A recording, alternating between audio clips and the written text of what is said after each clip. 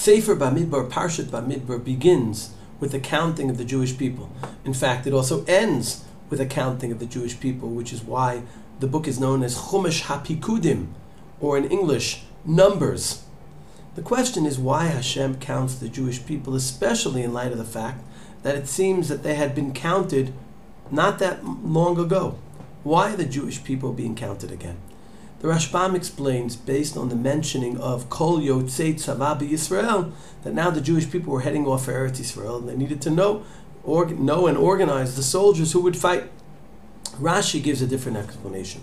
Rashi tells us that God loved the Jewish people so much that he kept counting them. He counted them when they left Egypt. He counted them after the Chet Egel. And now when he was coming to be Mashre Shechina, he counted them as well.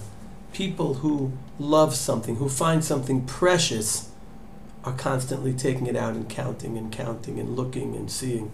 This Rashi fits into a series of Rashis in the beginning of each Sefer of the Torah that speak about how precious the Jewish people are.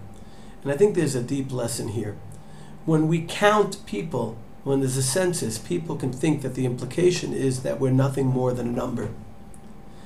For HaKadosh Baruch Hu, counting the Jewish people is an exercise in showing how special they are.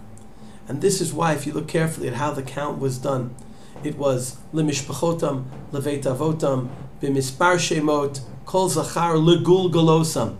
And the Ramban says, it wasn't enough for Moshe to speak to the leaders who would count their people. Moshe counted each individual to show that each individual counts.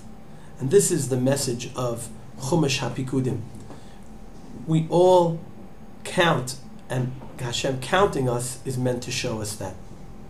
This could also explain the usage of the term mifgad, tifgedu, which can also mean a job and a mission.